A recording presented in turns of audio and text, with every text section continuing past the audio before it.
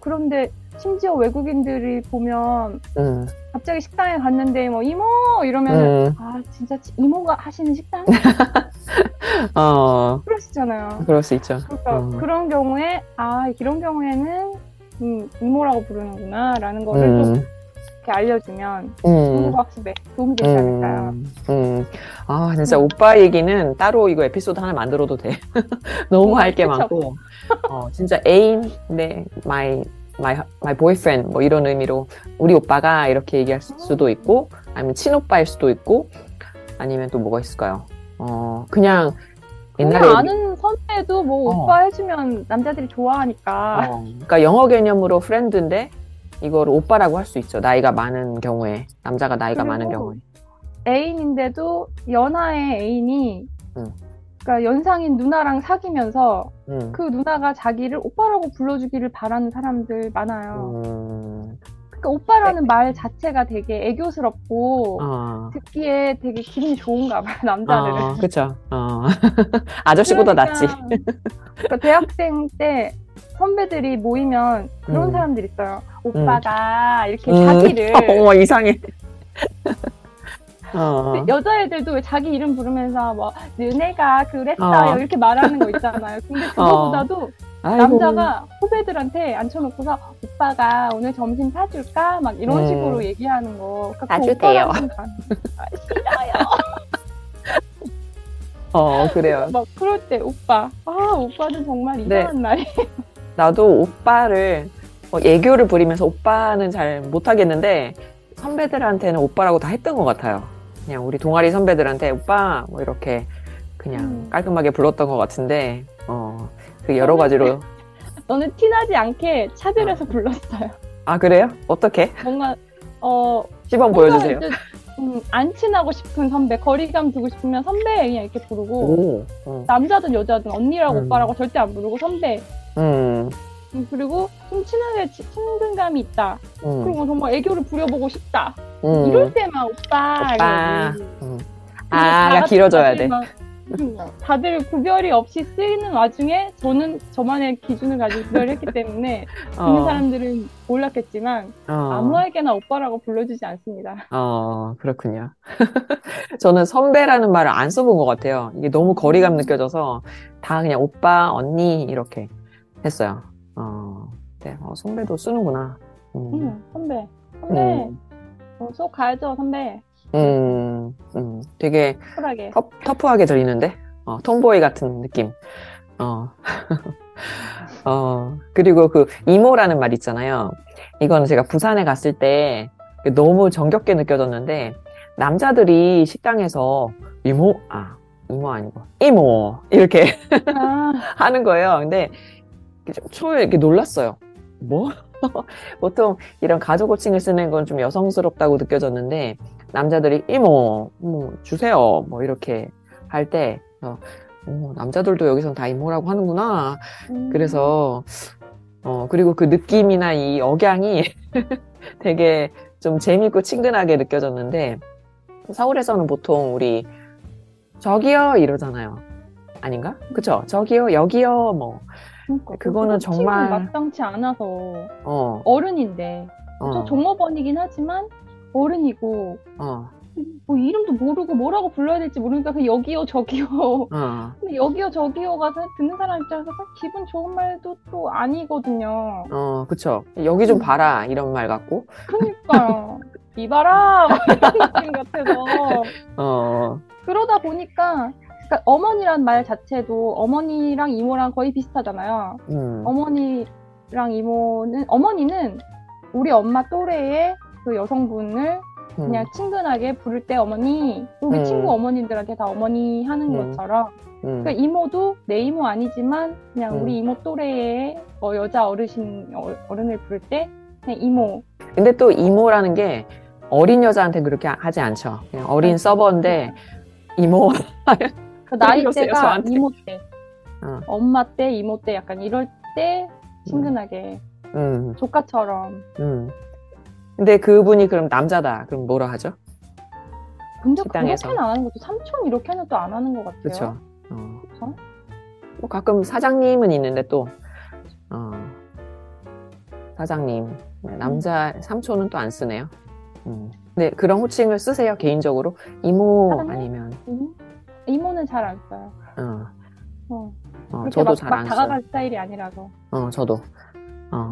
친구 엄마한테는 뭐라고 해요? 친구 엄마? 친구 엄마한테는 어머니 하죠. 그래요? 네, 어머님 뭐 하죠. 딱히 기억이 안 나는데 그게 제일 적절할 것 같아요. 내가 올리비아의 어머니를 만났다. 졸업식. 아줌마. 그러면은 어머니라고 할 것 같아요. 어릴 때는 초등학생 때나 이럴 때는 아줌마 하겠지만 커서는 어머니 할 것 같아요. 네. 너무나 반가울 것 같은데. 그쵸. 듣는 사람 입장에서도 좋을 것 같아요. 어머님 하면 왠지 우리 엄마랑 동급으로 막 대우해주는 느낌이고. 실제로 어머니라는 단어는 그렇게 쓰인다라고 이렇게 돼 있어요. 그래요? 우리 엄마만 아니고 다른 사람 어머니도 네, 친근하게 부를 때.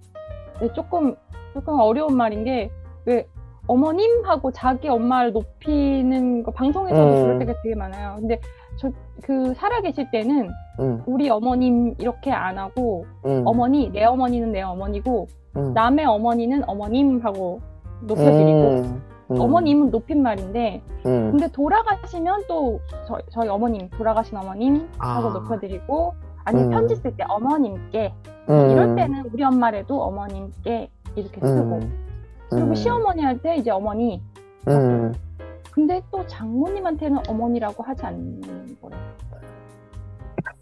너무 어려운데. 어렵다. 나는 어머니 좋은데 장모님한테건 시어머니에게건 원래 전통적으로는 그렇게 쓰지 않았는데 우리가 왜 그 처가 쪽에 부를 때는 막 조금 약간 하대하듯이 부르잖아요. 아니 왜 시누이는 아가씨고 처제는 그냥 처제 이렇게 막 불러요. 그런 차원에서 뭐 장모 장인인데 어머니라고 높여 부르지 않는다 뭐 이런 그런 조선시대인 것 같고. 누가 만든 법인가요?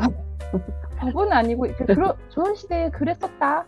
근데 이제는 많이 바뀌었어요. 그냥 장모님도 어머니고 그렇게 쓴다고 아무도 뭐라고 안 해요. 이런 예의 없는 놈 이러지도 않아요. 그냥 어머니, 시어머니한테도 엄마 그러고 듣기 좋은 것 같아요. 그냥 어머니 하면.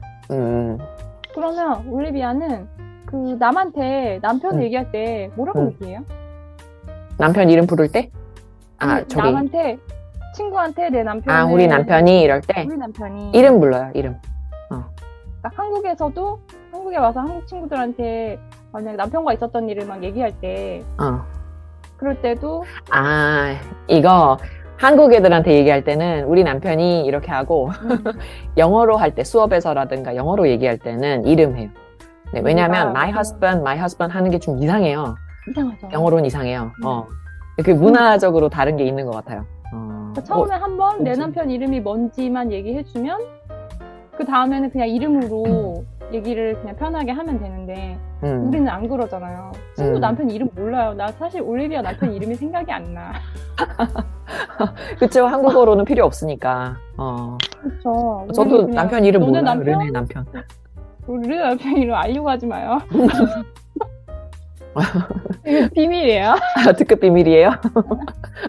그래가지고 근데 그것도 부르는 방법이 되게 많잖아요. 결혼을 했는데도 아까 말했듯이 우리 오빠가 뭐 이렇게 말하는 사람도 있고 우리 신랑이 아니면 누구 아빠가 그쵸. 우리 애의 아빠 애 이름을 불러서 뭐 누구 아빠가 보통 일반적으로 그냥 우리 남편이 그런 건 다들 일반적인 부부들 근데 그쵸. 우리 신랑이 그런 경우는 되게 여자가 아기자기한 사람? 남편을 되게 좋아해. 남편을 되게 사랑해. 신랑이라는 말은 사실 결혼할 때 신랑 신부, 새신랑 뭐 이런 느낌이라서 아니 결혼한 지가 몇 년인데 아직도 신랑이야. 근데 그냥 보통은 남편이라고 하고 우리 아저씨가 아주머니다. 우리 영감이. 그래서 올리비아는 남편이라고 하나요? 우리 남편. 그러니까 한국어로 할 땐 남편, 영어로 할 때 아니면 영어나 독일어로 할 때는 이름. 그쵸. 근데 이게 진짜 문화적인 거라서 우리 수업할 때 제가 한국어 수업할 때는 그러니까 남편이라고 많이 해요. 아니다. 남편이라고도 하고, 왜냐면 그 학생이 만약에 영어권이다, 그러면 그냥 이름 부르기도 해요. 그러니까 그 사람 문화권에 좀 맞춰줘서 약간 어중간하게 얘기할 때가 많이 있어요. 근데 한국식은 아무튼 남편. 영어로 우리 하면 남편 누구가? 라고 하면 되겠네. 매번 못하지. 너무 길잖아. 갑자기 조회수 폭발하면서 조금 생각을 하게 됐어요. 이게 사실 내가 이거 한국어 공부 채널로 만든 건데 왠지 한국인들이 많이 보고 있는 것 같은 거예요. 오늘 아침에 또 통계를 봤을 때도 97%가 한국에서 보고 있다고 뜨더라고요. 우리 가장 마지막 비디오가. 그래서 이게 한국인들이 보는 한국어 공부 채널이 되었네. 글쎄, 지금은 그냥 제가 재밌어서 르네랑 막 수다 떨고 이거를 그냥 대본 만들어서 올리면 알아서 공부하시겠지? 이런 기대로 하고 있는데 글쎄 우리 하면서 방향을 좀 설정해 가면 되겠죠. 좀 조절해 가면 되겠죠. 그래요. 제가 이거 하는 이유가 제가 독일어 공부할 때 가장 도움을 많이 받고 가장 많이 이용하는 채널이 있어요. Easy German이라는 채널인데 거기서는 스트리트 인터뷰 많이 해요. 거리에 나가서 실제 독일 사람들하고 그냥 독일어로 얘기를 해요. 그 대신 그거를 다 자막 독일어 영어로 하고 그리고 스크립트 다 올리고 어디냐 자기들 웹사이트에 올리고 그런 식으로 해서 그냥 저는 처음부터 그걸 되게 많이 썼어요. 그냥 비기너 레벨일 때도 많이 썼는데 그걸 기대하면서 지금 이걸 만들고 있는데 보시는 분들은 어떻게 보실지 모르겠지만 그냥 진짜 한국인들이 하는 한국어 그런 걸 보여주고 싶었던 거예요. 제 의도는. 근데 현장에서의 인터뷰랑은 조금 다를 수밖에 없죠. 우리가 그냥 그런 거 있어요 라고 그렇게 말해요 라고 설명을 해주는 것밖에 안 되니까. 그리고 그 아까 말한 그 이지 젊은이 팟캐스트도 있어요. 근데 거기에서는 두 사람이 항상 이렇게 얘기를 하거든요. 그리고 그 두 분이 듣기가 좋아요. 표준 독일어. 우리가 표준 한국어를 해야 할 텐데. 사투리는 없으니까. 네. 그래서, 굉장히 많은 내용에 대해서 여러 가지에 대해서 얘기를 하고 듣기 좋게 표준 독일어로 얘기를 한다는 점이 좋아서 제가, 나도 저런 거 한번 해보고 싶다. 그래서 이걸 하는 거예요. 네. 그래서 들으시는 분들, 그렇게 이해하시면 좋을 것 같아요. 네. 한국 분들을 위한 채널은 사실 아니에요. 네. 재밌게 보셨다면 뭐 감사하지만, 그렇게 이해를 해주시면 좋을 것 같아요. 재미있을 것 같지는 않아요. 그냥 우리끼리 하는 얘기인데. 그래요. 네. 그냥 해봅시다. 어떻게 될지. 그러면 오늘도 즐거운 하루 보내시고, 우리 다음 주에 또 만나요. 다음 주에 또 만나요. 그래요. 안녕.